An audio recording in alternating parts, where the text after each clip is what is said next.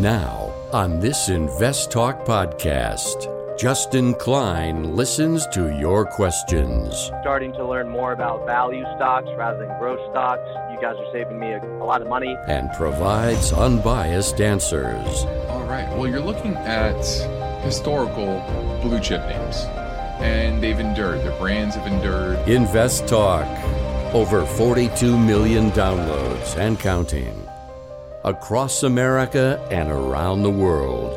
Your participation makes it unique. 888-99-CHART.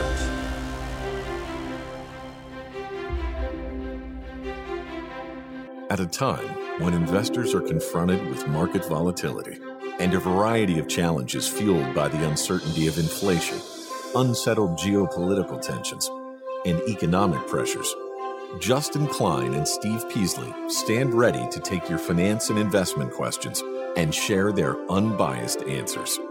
This is Invest Talk, independent thinking, shared success.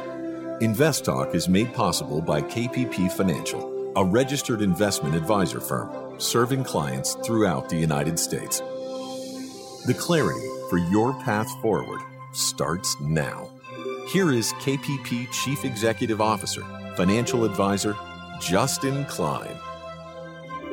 Good afternoon, fellow investors, and welcome back to Invest Talk. This is our Monday, June 13th, 2022 edition of Invest Talk. I'm Justin Klein, and I look forward to this podcast and this hour with you and hearing your finance and investment questions. And I'm always mindful to give you straight, unbiased, balanced answers. Not here to push an agenda, just to give you the facts as I see them using my 20 plus years of experience, as well as a lot of great data that I use every day. So I can talk about whatever is on my mind, but that's not nearly as important as what's on your mind. And that's what will drive the direction of today's show. Now, one thing I can say for sure is that today's investing situation is different than what we've experienced over the past several decades. We're starting to see the cycle shift. And there are long-term cycles, we call them secular cycles, and then we have cyclical cycles, which are typically more short-term. That's where the market or the economy ebbs and flows. And what you have seen, what you're seeing right now is the manifestation of the last 30 years of money getting cheaper and cheaper, meaning valuing cash flows out into the future a lot more than we have in the past. And that means people, companies investing a lot in growth, in technology, in intangible assets, like code, for example. And what you're seeing here is why cycles are created, is because people overinvest in one area, they underinvest in another, and then a catalyst hits, and boom. The years and decades of overinvestment, as well as the years and decades of underinvestment, start to clash. And so the decades of underinvestment in real assets, real production of energy and raw materials, and overinvestment in technology, in software, in all of the things that made great business models in theory, but in reality didn't amount to, only outside of a few companies, didn't amount to a lot of value creation. And now you're seeing those two sides kind of butt heads. And that's why we have higher inflation. And that's why you need to refocus your efforts on making sure you're set up for this type of market. So I invite your phone calls right now. If you're listening live, 4 to 5 Pacific time, or if you're listening after hours, you can call our 24-hour listener line at 888-99-CHART. So let's get right to our first listener question now. Hello, Steve and Justin. This is Art from Tucson again. Trying to build a list of small cap value stocks to keep my eye on and maybe buy into here soon, this summer sometime. I'm looking at two steel companies right now, slightly different steel applications. One is called Timken Steel, TMST, and the other is Insteel Industries, IIIN. And I wondered which would be a better buy if either was a worthwhile company at these levels, or if you had a good buy-in point for one or the other. Interested in your opinion, which one would be better at this time? Thanks. I'll listen on the podcast. All right, looking at TMST, which is Timken Steel, and IIIN, which is Insteel Industries. So two smaller companies. Timken, about $1 billion in market cap, headquartered in Canton, Ohio, so here domestic. Insteel, a little smaller, about $750 million, and headquartered in North Carolina. Now, both are growing nicely right now. Both are in that small cap value space, both in the steel industry. But one is a bit more consistent than the other, and has a better balance sheet, and that would be Insteel. That one over the last decade has always had positive return on equity, has almost always had positive free cash flow, whereas Timken, a little more up and down. Part of it is a little more leveraged balance sheet, but certainly went through a rough time between 2015 and 2020. Timken's has issued more shares throughout that time, where Insteel's kind of stayed static over the last decade. So if I'm looking at one or the other, although Insteel is a little bit smaller, I like the consistency there of Insteel and the longer term average profitability. And they pay a dividend, right? Insteel pays about 0.3% dividend, not a lot, but it's something. And they can grow that dividend, and they have plenty of room to do that. So this is a good lesson too. If it's not about just what the overall profitability is today, it's over the life of their business. What type of consistency do they have? And I want the company that is, yes, their earnings are up and down, but they haven't turned negative for a decade, whereas Timken has. And technically, Insteel is a bit stronger as well. So I'm picking Insteel over Timken.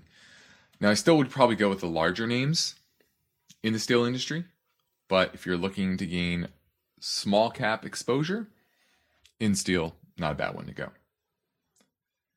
Now, my focus point today is driven by this headline. SEC Chair Gensler has unveiled a plan to overhaul Wall Street stock trading. And the goal is to boost competition and require trading firms to directly compete when executing trades for retail investors.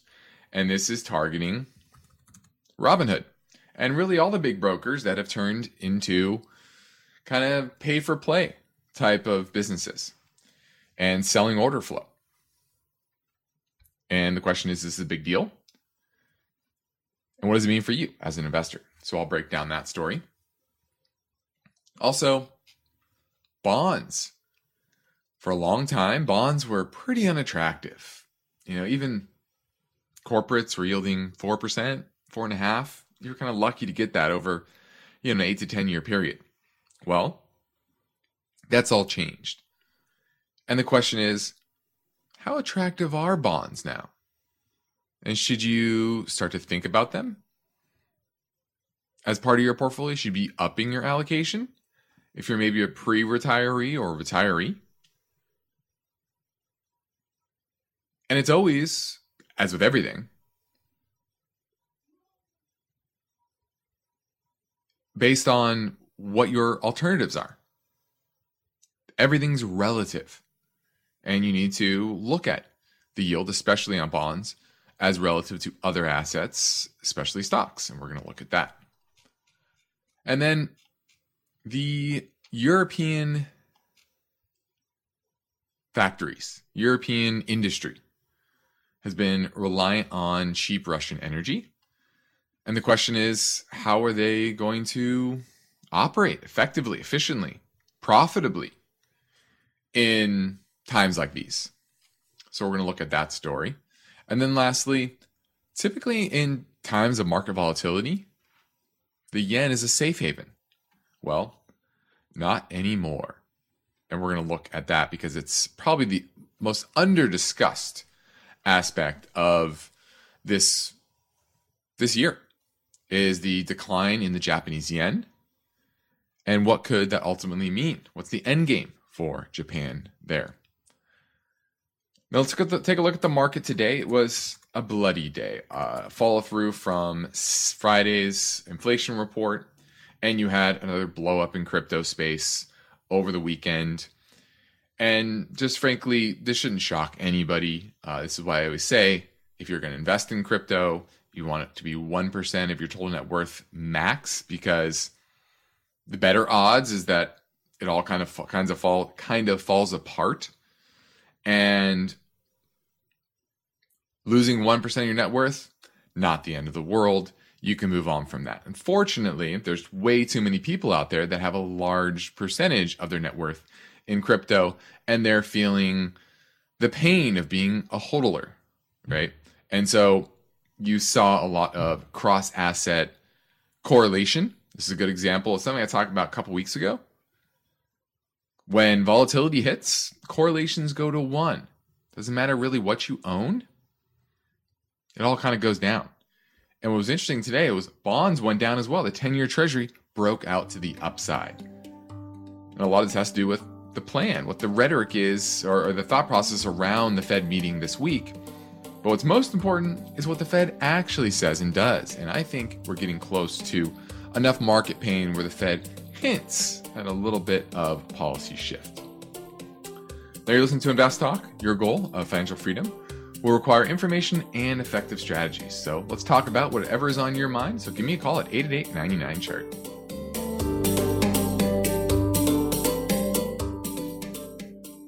Why do listener questions make Invest Talk better? Which of these would you recommend? Because each caller presents fresh questions in their voice. I was curious if you still think aluminum has a ways to go from here. When do I know the right time to take profits? Should I be looking for an exit? Should I be holding here? And listeners instinctively realize that Invest Talk uniquely offers a welcome dose of investing satisfaction. I think you have a terrific show, and I've learned a whole lot. Hey guys, love your show. I've been listening for several years now, and I've learned a lot. Justin Klein and Steve Peasley understand what investors need and want. I would look at it from a tax perspective. If there's no tax implications, move on, find better ways to use that money. I'm going with the odds. I think a half position now would at least get you in it and get you watching it so you won't lose track of it. Don't forget to call Invest Talk, 888-99-CHART.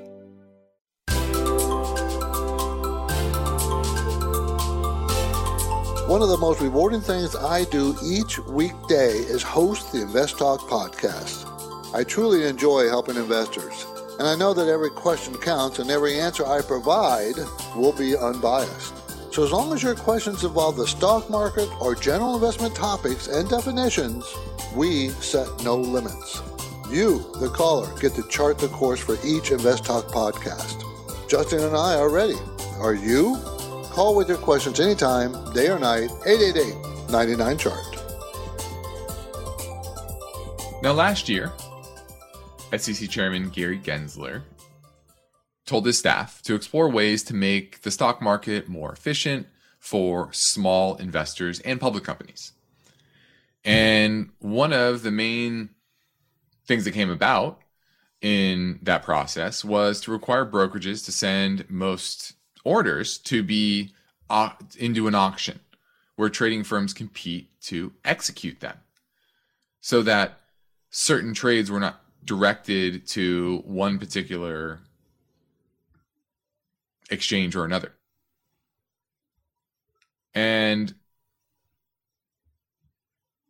one of the big changes that come out in regards to that is the way that so-called market orders that brokers place or investors place to buy or sell stock And this accounts for the majority of individual investor trades. Now, institutions like us, we use a lot of block trading, and we do limit orders for the most part. And the reason that Gensler wants to do this is to ensure that brokers execute orders at the best possible price for investors. Now, like I said, this mainly affects the average investor who's placing these market orders. Now, the current rule only says that the exchanges have to perform reasonable due diligence to determine the likely best execution of the trade. And so these brokers are routing the trades to wholesalers, Citadel, Virtu, for example. And this is how Robinhood got everybody to move to no commissions. And soon TD Ameritrade followed, and Schwab and Fidelity. Okay. And so the SEC is looking at making changes here. So we're heading into a quick break. But after this break, I'm going to give you a rundown of what they're proposing, whether I think it's a good idea or a bad idea, and how it will affect you, the ultimate investor, who's placing a lot of these market orders.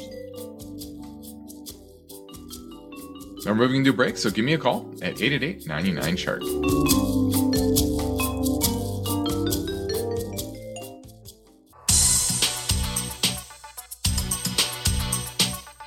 Each day, InvestTalk listeners submit their finance and investment questions via phone or email. Would you like your question to be put near the top of the list? Just take a minute or two to leave a review and rating for InvestTalk at iTunes. And be sure to include a brief question with your iTunes review comments. And of course, your calls are always welcome 24/7. Don't forget to call InvestTalk, 888-99-CHART.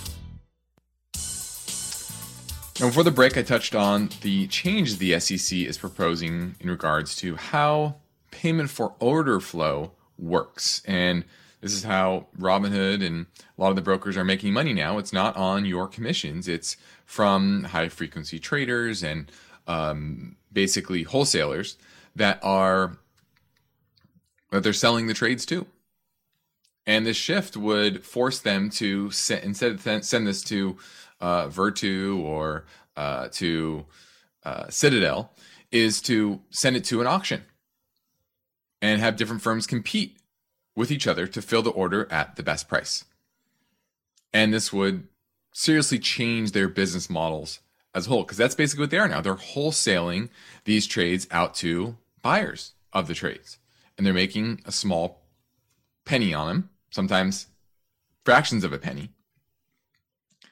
And that's one of the issues that they're looking to change as well, is to start pricing shares not just to the penny, but into the tenth of a penny.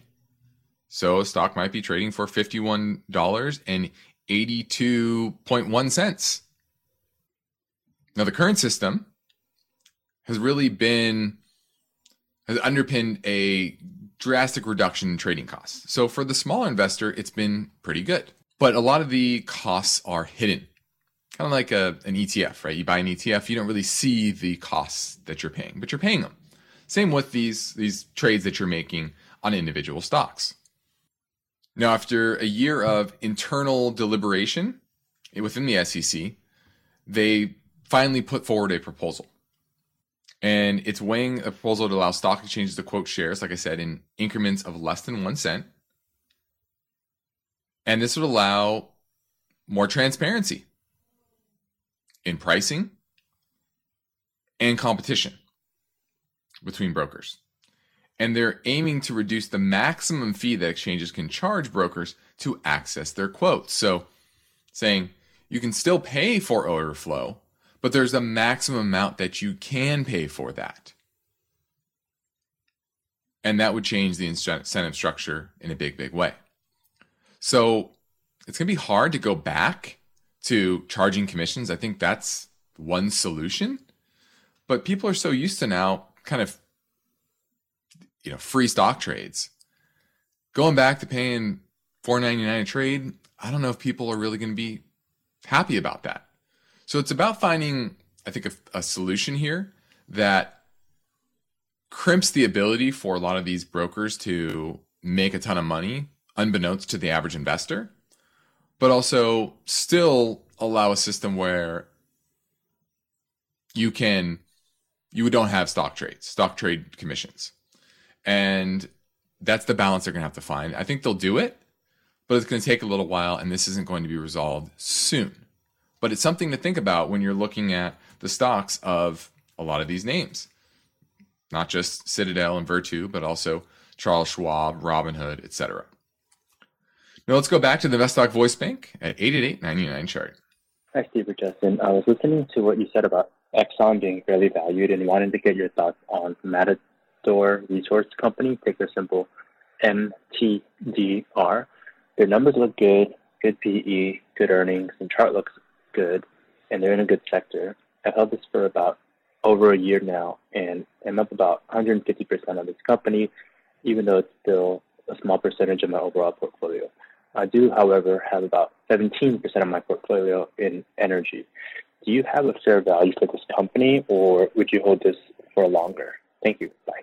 All right, this is Matador Resources. They're engaged in oil and gas exploration and production in areas of Texas and Louisiana, and their business has certainly soared. They only made 55 cents in 2020, but it's supposed to make $11.11 this year.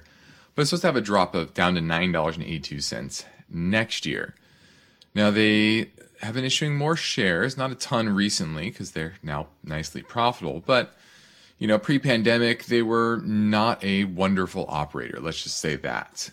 So that worries me just a bit. Now, the technicals today, you had a bit of a breakdown, but most of the oil stocks had a pullback today. So I'm not too worried. Technically, it looks fine there.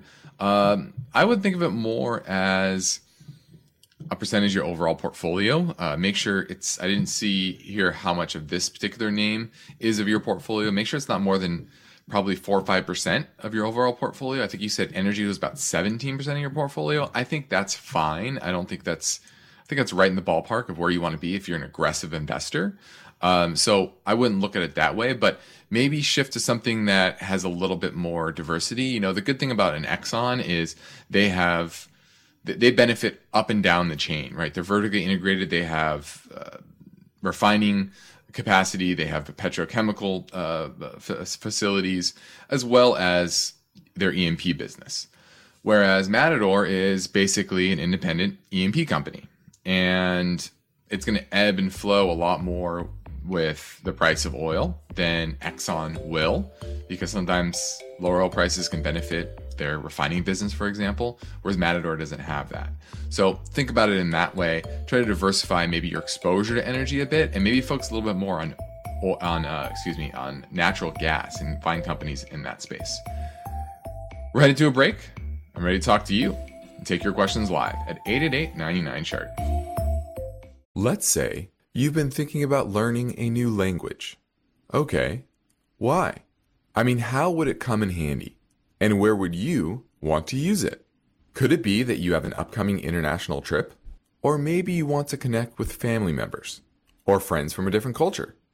I think you should know about Rosetta Stone. With millions of users, it's been the world's most trusted language learning program for 30 years. Rosetta Stone is available on your desktop or as an app with audio companion and the ability to download lessons offline. Rosetta Stone truly immerses you in the language you want to learn. It has a built-in, patented speech recognition engine called True Accent. So as you practice speaking, you'll get feedback on how well you pronounce words. With Rosetta Stone, you pick up a language naturally, first with words, then phrases, then sentences. It's an intuitive process designed for long-term retention. You really learn to speak, listen, and think in your new language. Rosetta Stone is an amazing value, so your special skill set is within easy reach. You know you want to do this, so don't put off learning that language. There's no better time than right now to get started. For a very limited time, InvestTalk listeners can get Rosetta Stone's lifetime membership for 50% off. Visit rosettastone.com/today. That's 50% off unlimited access to 25 language courses for the rest of your life. Redeem your 50% off now at rosettastone.com/today. At this point, I think almost everyone has heard how generative AI promises to bring us to the next industrial revolution.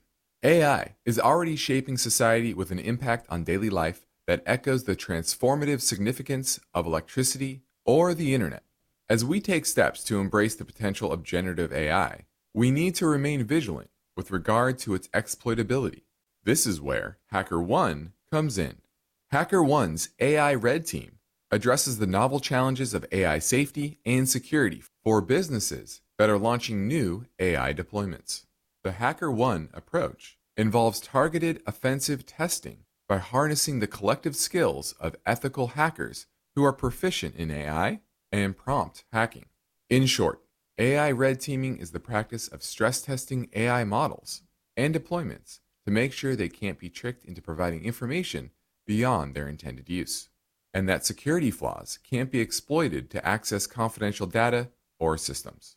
HackerOne seamlessly integrates with your existing tools to enhance communication and collaboration across development, security, and IT teams. So, stay ahead of the game in the battle against cyber threats with HackerOne's attack resistance platform. Learn more at hackerone.com. That's HackerOne.com, hackerone.com. The stock market is volatile. It's constantly changing. So how are you positioned? Is your portfolio properly balanced, or are you taking unnecessary risks? You can get guidance anytime for free if you go to investtalk.com and take the brief Riskalyze quiz. Hey guys, Mike from California. How's it going? Hey, stupid question. Going a Roth IRA, what is referred to as the maximum that you can put in there a year, depending on your age, is $6,500. Are you allowed to put more than that in, or is that like the maximum amount you can write off? What are the details on that? I'm a little confused on it. Thank you. Bye. The max you can put in, it's $6,000 this year. If you're under the age of 50, if you're over the age of 50, you get an extra $1,000 as a catch-up contribution. So you can put $7,000 in. Now there are some income limits, so make sure you talk to your CPA about that and whoever's preparing your taxes. It phases out, so it's not like a hard limit, and it depends on whether you're married, you're single, etc. But make sure you look up that, and it phases out. So it starts at 6, and then as you get over the start of that threshold, it starts to ramp down as you earn more. So check on that before you know your full contribution limit. Now let's touch a bit on bonds. I know bonds are boring, and they have been for a while with the Fed keeping rates low, financial repression for the past decade plus, and bonds didn't offer much yield for many years. But that's starting to change a bit. Now, the 10-year bond and the S&P as of middle of last week were down about 13% each for the year. And then obviously Thursday, Friday, and today hit, and now equities are down a lot more. But guess what? Bond prices continue to fall, which means yields continue to go up. The 10-year today hit 3.36%, which means corporate bonds are earning a lot more. We're getting up to 7% on, just medium-term quality credits. And that's something we haven't seen in many, many years. And the way you want to look at this is how attractive are they? And I would say probably after today, maybe slightly attractive, as opposed to the last 6-7 years, they've been relatively unattractive because of the convexity risk, the lack of great yield that you're getting, and taking long duration just didn't make a lot of sense. And for pre-retirees, and retirees, you always have to think a bit about bonds. The question is, how much should you have? Is it 10% of your portfolio? Is it 100% of your portfolio? Most pre-retirees and retirees should have somewhere in between that number. And in times like this, should be thinking about increasing that percentage more than decreasing it. Now, the B of A index of U.S. corporate bond yields more than doubled over the past year, from 2.2 to 4.4. Now, that's corporate bonds overall, but junk bonds now on average about a 7.5% yield, with still very low default rates. Now, that could change, but for right now, they're pretty low. Even the safest AAA bonds offer well over twice the dividend yield of the S&P. That's the first time that's happened since 2009. And bonds are becoming more attractive in absolute terms, as well as in relation to stocks. And the way you want to look at it is earnings yield. You own an equity, whatever the earnings yield on that equity is, that's theoretically your return. And the earnings yield advantage over U.S. corporate bonds is the smallest it's been any time since 2009. So it's not like bonds are super attractive, that they're so much better yield than the earnings yield you're getting on stocks. But at least they're kind of on par now, where for many years they weren't. Now, both are being hurt by higher inflation, higher interest rates. So you have to take that into account. And default rates for riskier bonds could certainly go up. And that's something to consider. And while stocks are down, earnings outlooks overall are not. Now, recently there have been more downgrades and upgrades. But remember, inflation is actually good for stocks for most sectors, not half the sectors. Which means that's not the same for bonds. Inflation and higher interest rates are bad for almost all bonds. And so you have to understand that risk as well. So what I'm saying here is, don't go overboard buying bonds. But if you've been underweight bonds for a long period of time, and that's a rational thought process, we have our balanced income with a lot of our retirees, a strategy we run for retirees. We typically go between 40 and 60% of the portfolio in bonds. We've been at 40% for a long period of time because yields have not been that great. We're starting to think about, hey, maybe that should be 45 now. That's all. Upping it a bit because it's at least a reasonable, kind of on par with the attractiveness of equities overall. Now let's go to Ricardo in the City of Commerce, and he wants to talk about Zebra. How's it going, Justin? Going well. You own it or looking to buy it? I own a small position on it. I bought at 420. It is now at 293. And my question was, should I sell and cut off my losses, or should I hold on? If holding on is something that maybe you suggest, or maybe buying in, what would be also a good point to buy in if it's a good company? Well, this is an interesting one because I actually have an alert. Zebra is on my watch list, and within my systems, I can set alerts. If this gets to a certain price, alert me. It gets to a certain multiple, alert me. And recently, those alerts have started to go off. It was 300. It said Zebra gets below 300, alert me.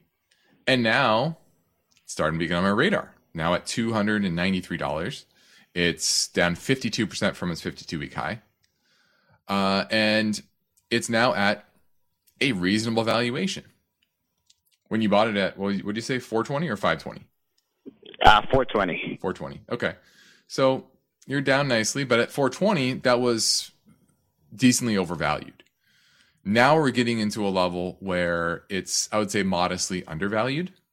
Our fair value is around 330. Okay. So, that's why we think about these things. If you're getting 10% or more undervalued, I like to start to think about it. see how it fits in the portfolio overall, see how it fits in the economic backdrop, and then watch the technicals to see whether it is improving or not. Unfortunately, with Zebra, it's not. And I'm not seeing capitulation volume that's telling me people have given up on the name. So I'm not excited about it from that perspective, but it is on my radar. So I wouldn't say, from a longer perspective, this is probably a good buying place. Could it get better? Absolutely. Let me find some major support for you on Zebra. Thank you, Just have to run some levels. Yeah, 245. 245, that's major support. And frankly, I think it gets there. Long term, this is a very good company. This is why it's on my radar. This is why it's on my list of potential buys for clients and myself, is because it has consistent long-term profitability, cash flow. It's a very good business. Once again, cheapish, technical's not there. 245, that's when I would really, really be paying a lot of attention to it and be picking up more. Thanks for the call. Let's go to Dave in Ohio, and he has a question. Hey, thanks for taking my call, Justin. I got some stocks that ran up pretty good. Like one is Tyson Foods. I hate to get rid of it, but would it be wise to take the profit and then reinvest the capital into other stocks that are way down? Just your thoughts and your opinion. Well, it's too general for me to give an answer. It depends on what you're redeploying it in. I want to say that you want to invest in companies that own and operate the means of production, that have raw materials, whether it's energy or commodities, that are going to produce goods and services today. Like I was looking at Dow Chemical. Okay, that's one of those. That's one of those companies, right? So I'd have to dig into Dow and compare it to Tyson. You want to look at your overall portfolio as well. How much ag and food exposure do you have compared to chemical exposure, for example? Obviously, Dow is going to be more diversified and more cyclical than a Tyson. Now, economic slowdown. Dow is probably not the name that you want to be transitioning that into right at this moment. Earnings are coming down over the next couple of years as well.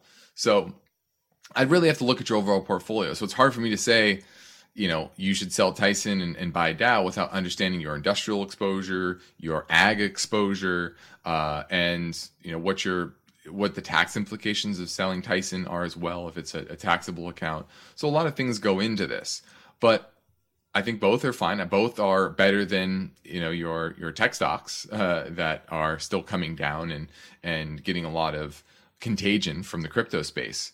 So I don't mind Dow, and maybe it's just a rebalance too. That's something that you have to think about that a lot of people don't understand. It's not an on-off thing. It's not, hey, I want to own all that I've ever purchased, or I want to sell all of it. Sometimes it's trimming a portion of it and rebalancing. Maybe it's just going from a 3% allocation to 2, okay, or a 6% allocation to a 3. And you can do it that way as well. It's understanding your portfolio as a whole and managing those risks. And that's really what investing is about too. It's managing the overall risk that you're taking and making sure that aligns with the economic backdrop as well as your longer term goals. Thanks for the call, Dave. Well, if you are paying attention to the calendar, summer officially begins 1 week from tomorrow. And as you see, with volatility happening kind of the drop of the hat, it means that you need to pay attention every single day and be working towards getting your asset allocation, not just your portfolio, but your total asset allocation of all your 401k, your real estate holdings, your cash, your equity investments, your bond investments, all of that aligned with your longer term goals and to succeed in this economic backdrop where inflation is going to stay persistently elevated. It's not hyperinflation. It's an inflationary environment. And the question is, are you prepared for that? And if you need help understanding whether you're prepared, I encourage you to reach out to myself or Steve Peasley at our company, KPP Financial, headquartered in Irvine, California, where we practice unbiased guidance both on and off air, and parallel investing, where we invest right alongside our clients. So you can take advantage of a free portfolio review assessment via telephone or GoToMeeting. Just send us a message through investtalk.com or call our KPP office at 800-557-5461. No obligations. Love to help you in any way. Now we'll squeeze in another caller question next, so hang on.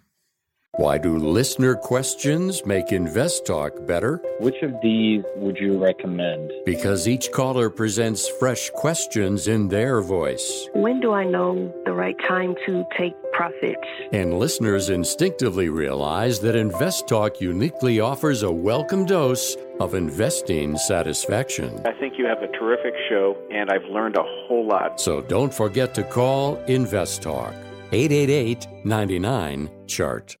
Hey, Justin and Steve, how's it going? I just wanted to give you guys a call and thank you for all that you guys do. I'm a fellow financial advisor and a longtime listener, and really love the show. So, question about Shopify. I know it's a growth stock, and I obviously understand the trend towards value. What is a good entry point? Do you guys own any Shopify in your portfolios, and how you guys feel about the stock long term? Thanks for everything. Look to hear your answer on the podcast. I love this one, mainly because one of my older best friends, he was my best friend a while ago, moved to Ohio, and I talk to him still regularly, and he actually runs a Shopify distribution center, and he was intimately involved with Shopify, and he told me how much he loves it. And I remember talking to him about a year ago now, and he's saying Shopify, anything under $1,000 was a bargain. And I just kind of, it's not what he does. He's not a financial advisor. So I don't really, I kind of nod my head and smile. I said, that's a good company. I'll buy it when it's a lot cheaper. And he thinks, it'll go to the moon. And obviously now it's at $312. And so it's off, let's see, what's it off? 82% from its high. And remember, what's a stock that's down 90%? Well, it's a stock that's down 80%, and that's cut in half again. Okay. And that's what I think is going to happen here. Earnings last year were $6.41, only supposed to make $1 this year. Is it worth $312 per share? 300 forward PE? Even it makes $2 a share next year, which is supposed to. That's still 150 forward earnings with growth slowing, expenses going up. So a below 150, I think it gets cut in half again. That's where I would start to think about Shopify, but not nearly yet.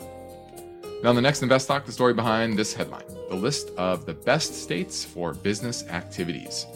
For now, I'm Justin Klein. I'm ready to take your questions live at 888-99-CHART.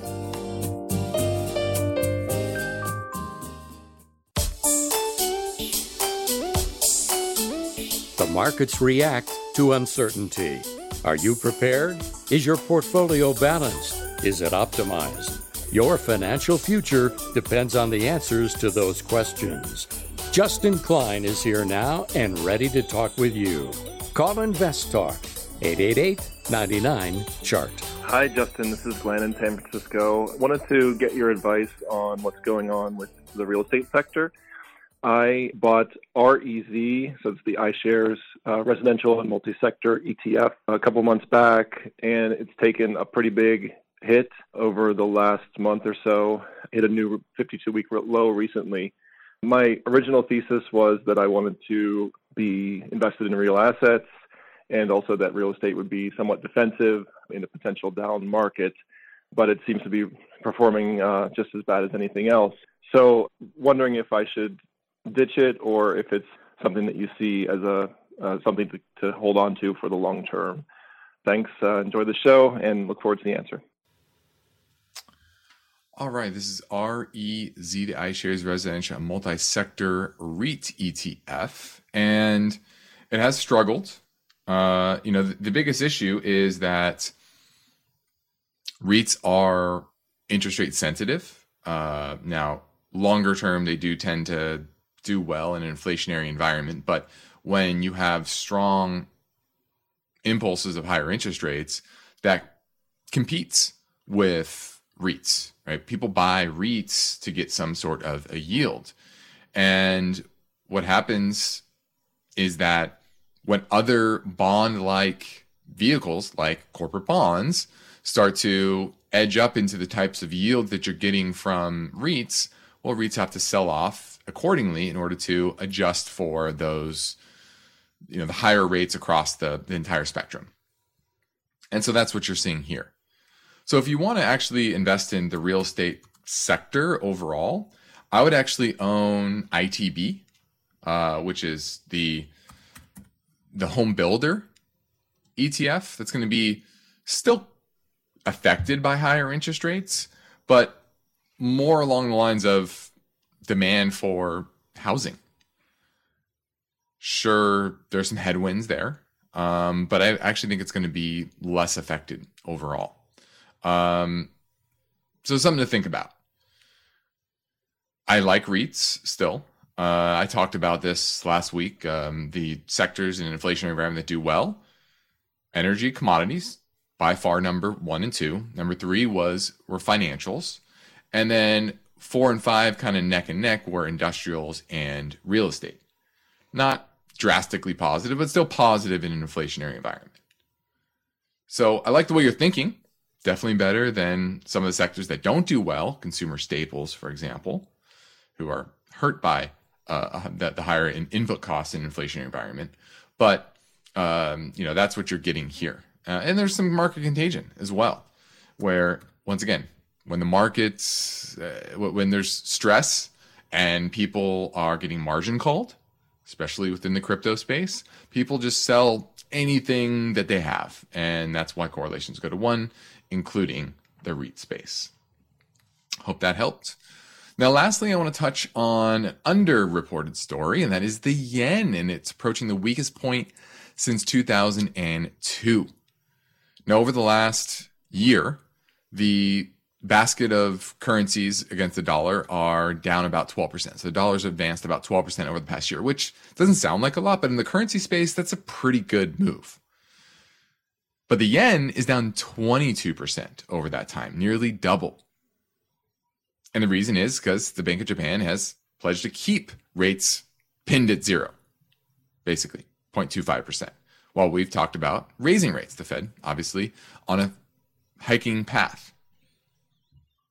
Now, the yen is the 3rd most traded currency in the world. And it's very important to the financial system as a whole. And Japan is a big buyer of treasuries.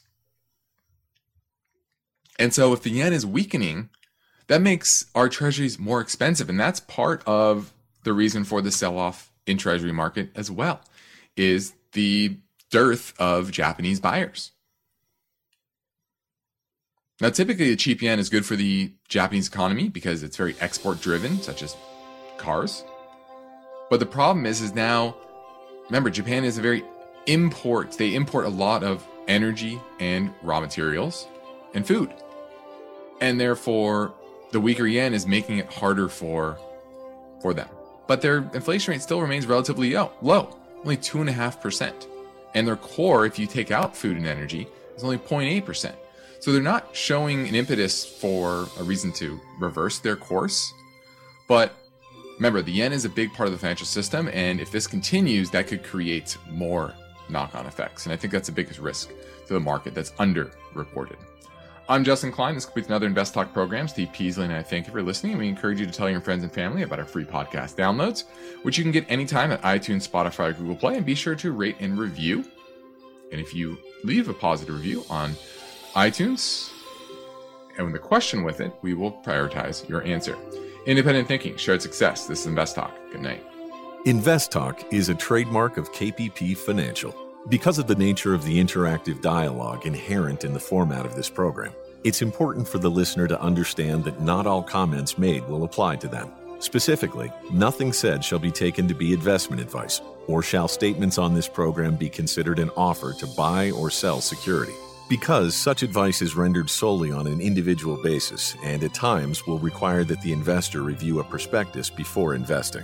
Invest Talk is a copyrighted program of Klein, Pavlis, and Peasley Financial, a registered investment advisor firm which retains all rights. For more information regarding KPP's investment advisors, call 1-800-557-5461.